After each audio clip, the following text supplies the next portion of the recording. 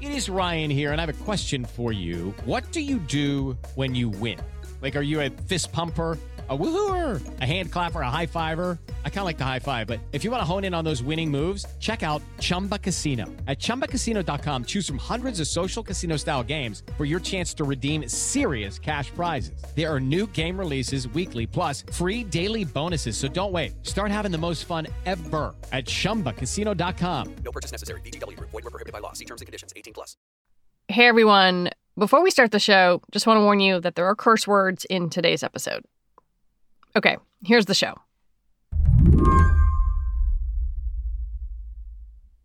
There's this story we've been watching unfold in Australia.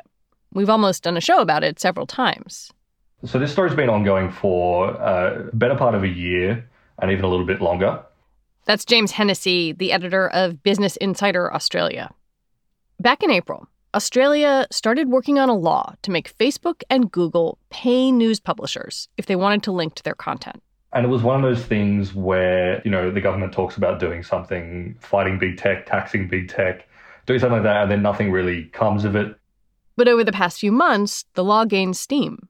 The tech companies dug in against it and threatened to pull out of Australia entirely.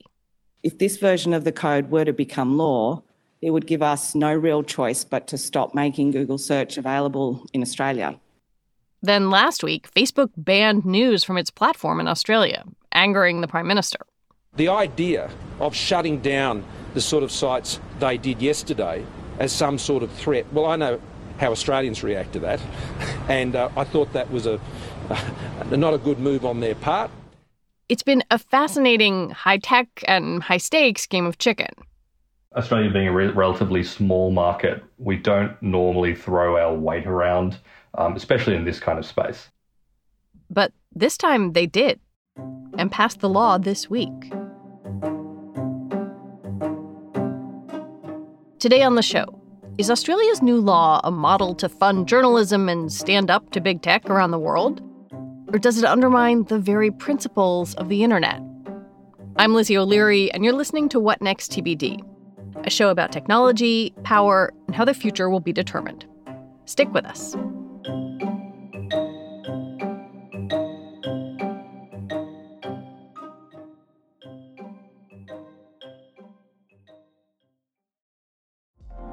Apple Card is the perfect cashback rewards credit card.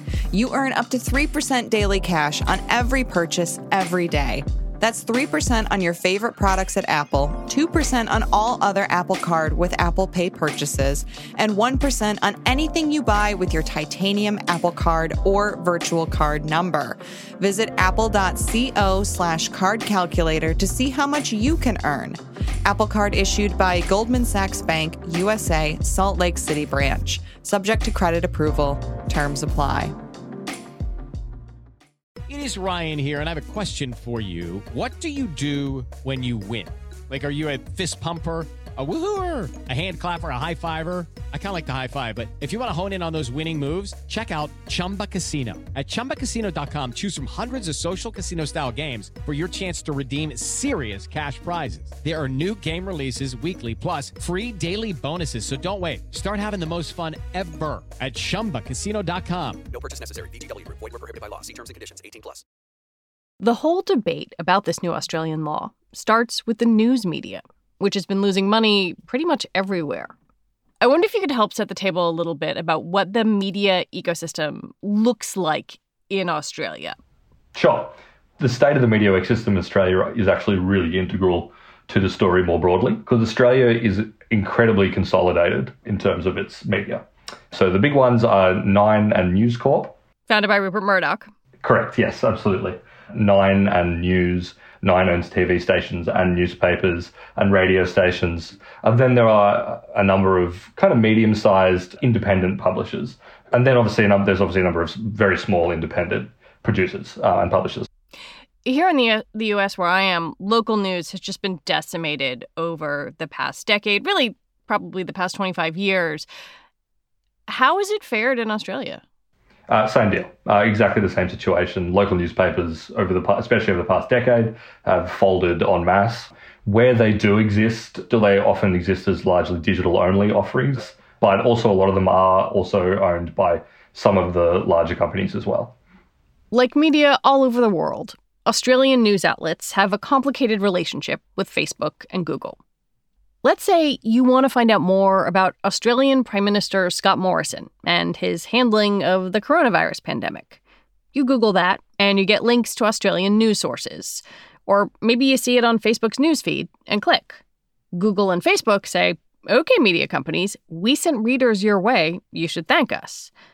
The media organizations, though, say, "Hey, we created the content that you were linking to. We should get some money for that content."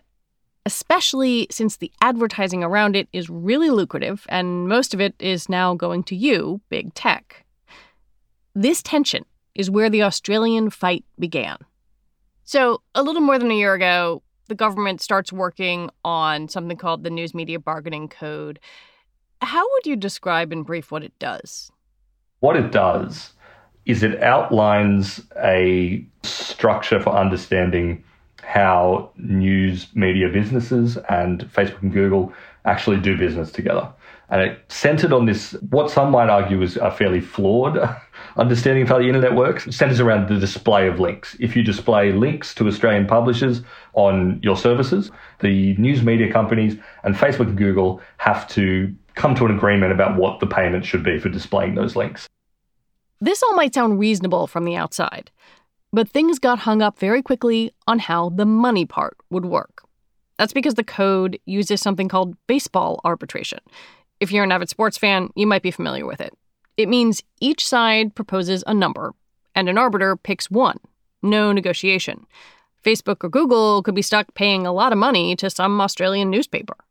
And Facebook and Google find that unacceptable. Sure, they're facing all kinds of regulation all around the world, happy to throw money at the problem to make it go away, but the idea of being stuck in an arbitration with a country, in the South Pacific, where any number could maybe come out of it, is not something that they're willing to accept. Why do they find that so unacceptable? After all, these are rich companies. They have a lot of cash and presumably could just throw some money at this problem to make it go away. They probably don't care greatly about the Australian market all that much, but they know that regulators around the world are looking at Australia and looking at how this plays out. So yes, they could feasibly, in a vacuum, weather having an arbitration forced upon them in Australia. They wouldn't want that same situation forced on them in the EU and every constituent EU country and all over the world. Then that becomes an existential threat. Let's talk through how this unfolded a little bit. We've thought about doing this story multiple times over the past few months, and each time it would have been slightly different. One version was Google is pulling search out of Australia. Another was Facebook is banning newsfeed in Australia. It felt like a high-stakes game of chicken, kind of. What were the different companies' strategies? So it's kind of interesting that it has ended up as a huge argument between Facebook and Australia, because for most of the life of this issue, Google really aggressively pursued basically a PR campaign, speaking to their users, talking about what basically the code was going to change how the internet fundamentally functioned. What would you see if you Googled something, you actually saw a little pop-up, right? Yeah, certainly in Australia, every time you're on a Google service, there was a large pop-up there basically saying the Australian government is passing laws that are going to fundamentally change the way that you use Google services and may force us to withdraw services. They also were doing ads, which were spearheaded by some local comedy talent, actually. It was quite interesting watching them try to land on a message that translated and that regular people might be able to understand. So they kind of went through a lot of analogies about how this worked. They had a really confusing one about a bus. So this bus we're on picks up people at their homes and drops them off at restaurants all across town. Stopping somewhere, and the businesses that it stopped at had to pay the bus. Under a new law being drafted, the bus driver would need to pay the restaurants for delivering those customers to their doorstep. Sounds weird, huh? But that's not all. As the months wore on, it became clear that the code would pass. Google dropped the bus analogies and went with direct threats. But the threats didn't work, so eventually they decided to negotiate. Because Google actually needs news links. Imagine search results without news. That's pretty weird, right? Facebook, on the other hand, went with a very different strategy. They hit the nuclear button. Last Thursday, they got rid of news content in Australia. The pulling of news was a complete surprise. They basically just announced that they were going to do it. And then next thing you know, all the news publishers in Australia saw that nobody could access their pages on Facebook. What could you see when that happened if you went on a Facebook feed? If you went onto a Facebook feed of one of the affected publications, you could see all their profile information, but the actual feed was not there. And Australian users also could not see news from international publications as well. Was it chaos? It was definitely a shock, and certainly for a lot of publishers, which are more reliant on Facebook. I mean, all of a sudden they were, staring into a void. Like, who knows how long this was going to last? Am I going to be able to run my news business? So it was a big shock in that respect. But pretty soon after, the conversation turned to all the pages that were pulled that were not news. So the part where Facebook overplayed their hand a little bit was they also pulled a lot of non-news pages as well. Places like the Australian Bureau of Meteorology, which is our weather service. They also pulled a lot of the state health bodies. And basically Facebook then came out afterwards and said, look, we're very sorry, that shouldn't have happened. But we were also taking a really expansive reading of what the code meant. I think that did kind of amplify a little bit of anger here in Australia, because obviously we're in the middle of a pandemic. People do get a lot of information from their state health bodies about vaccines and all sorts of things. Facebook eventually reached a deal with the government, what the Prime Minister, in an international dad joke, called refriended. The reason that Facebook has allowed news back for Australian publishers is they agreed to some amendments with the government to the code. The main ones is that it gives Facebook and Google more time to make deals with publishers. And two, it reiterates that the government will take into account what deals these tech giants have made with publishers before deciding whether the code applies to them at all. In short, what that means is if you make some deals and everybody's happy, the code won't apply to anymore. It'll kind of just be a law that sits in a dusty drawer somewhere, applying to no one, until we decide that maybe it does apply to someone. We'll be right back.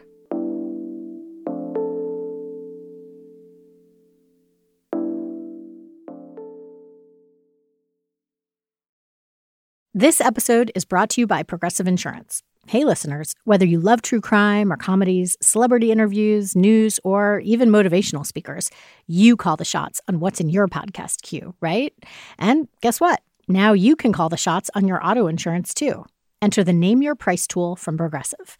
The Name Your Price tool puts you in charge of your auto insurance by working just the way it sounds. You tell Progressive how much you want to pay for car insurance. Then they'll show you a variety of coverages that fit within your budget, giving you options. Now, that's something you'll want to press play on. It's easy to start a quote, and you'll be able to choose the best option for you fast. It's just one of the many ways you can save with Progressive Insurance. Quote today at Progressive.com to try the Name Your Price tool for yourself and join over 28 million drivers who trust Progressive. Progressive Casualty Insurance Company and Affiliates. Price and coverage match limited by state law. It was perhaps predictable that the tech companies would oppose Australia's code. What's more surprising is how some groups that seem like natural proponents of the code actually objected to it. That includes smaller news organizations who might depend on traffic from Facebook or Google. There are a bunch of different arguments that have been made for and against the code. I want to look at some of the arguments against it. One argument is that this maybe won't help journalism because the smaller outlets might depend on being found on Google or Facebook, or that they're sort of non-entities in this back and forth. Walk me through that thinking. Yeah, and I think that's a really, really valid argument against.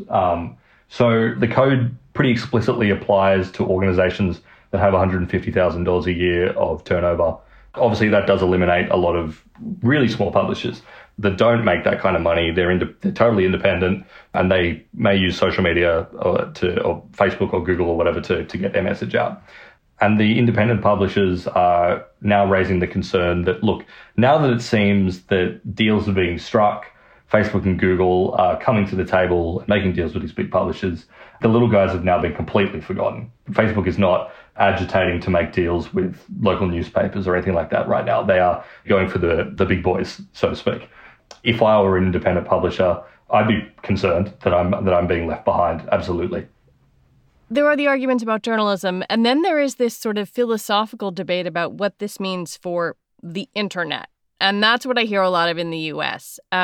Facebook actually circulated this quote from Tim Berners-Lee, who's sort of the inventor of the World Wide Web, saying that the law could make the internet unworkable and it risks breaching a fundamental principle of the web by requiring payment for linking between certain content online. This is the argument that the internet is supposed to just be free and you can go from one place to another. You don't buy this. I don't buy this. And my general response to that is like, what planet have you been living on for the past 10 years? This is not the internet of 20 years ago. This is not even the internet of 10 years ago. Facebook and Google themselves have massively deformed the way the internet works. How does the average person use the internet now? They go to one of their infinitely refreshing feeds and they sit there and they read it and they scroll through and they click on links and go out to one site. They come back.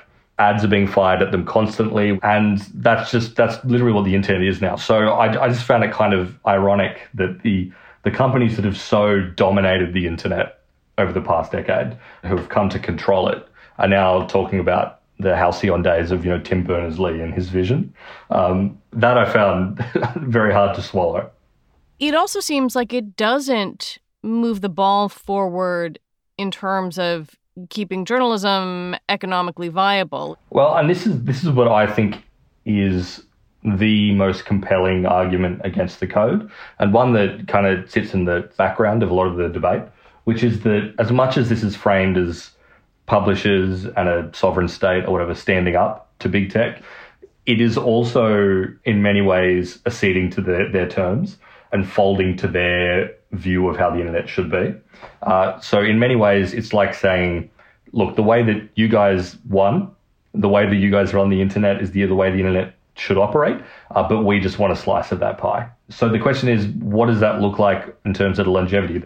If Facebook and Google continue sucking the internet into themselves and becoming bigger and bigger and bigger and occupying all different facets of online life, where does journalism live there? To the people that say this is really just putting a Band-Aid on the giant wound that is the international news media, I think that's probably fair.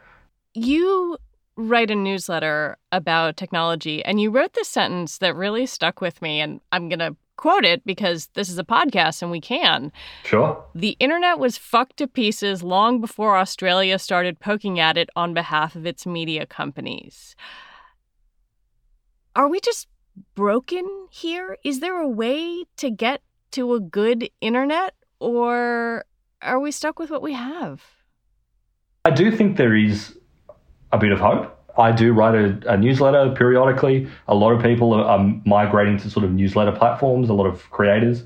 That presents all sorts of issues, some might argue, but also it does seem a little bit hopeful in the sense that there is an audience out there that wants to do something that everyone was doing 20 years ago, which was find something you like and then just read updates from that thing. It sounds like such a beautiful, clear vision, but it's not one that we've been presented for a while. It's find things you like them on Facebook, and then Facebook will give you an array of content it thinks that you're going to like, and then wrap it up in ads and things like that. To me, there's definitely hope there, that there's cut through, there's audiences there who want to get news and want to get opinion and writing and all sorts of things out of the silos created by big tech.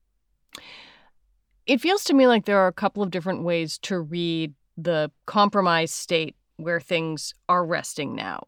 Number one is maybe that the Australian government or Australian news media have gotten something. They've gotten some money for their companies and organizations.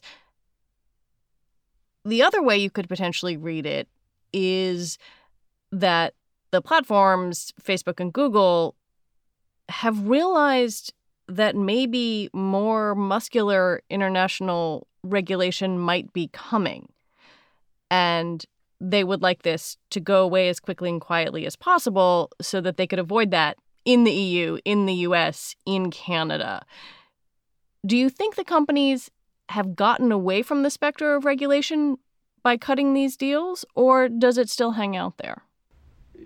The big argument, I guess, happening within Australia right now about the code is, would these deals have happened if not for the code? If the code wasn't the looming spectre, would Facebook and Google have struck these deals with Australian publishers? Probably not. I don't think they would have happened. They wouldn't have happened to this scale. And if I were an international regulator looking at this situation, as there are many, and a lot of them have explicitly flagged. I know Canada were just talking about how they were looking at the Australian model as a possible means of regulation.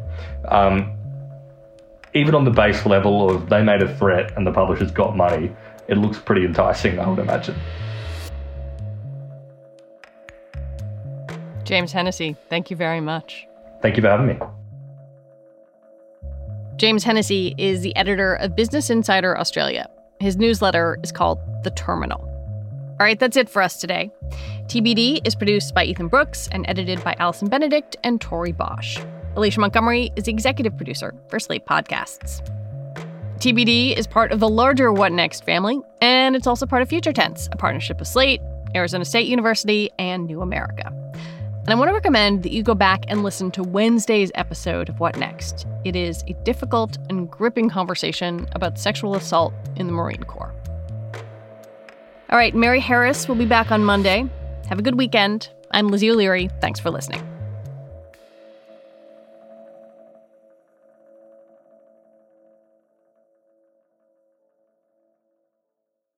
Judy was boring. Hello. Then Judy discovered ChumbaCasino.com. It's my little escape. Now Judy's the life of the party. Oh, baby, mama's bringing home the bacon. Whoa, take it easy, Judy. The Chumba life is for everybody. So go to ChumbaCasino.com and play over 100 casino-style games. Join today and play for free for your chance to redeem some serious prizes. ChumbaCasino.com. No purchase necessary. Void where prohibited by law. 18+ terms and conditions apply. See website for details.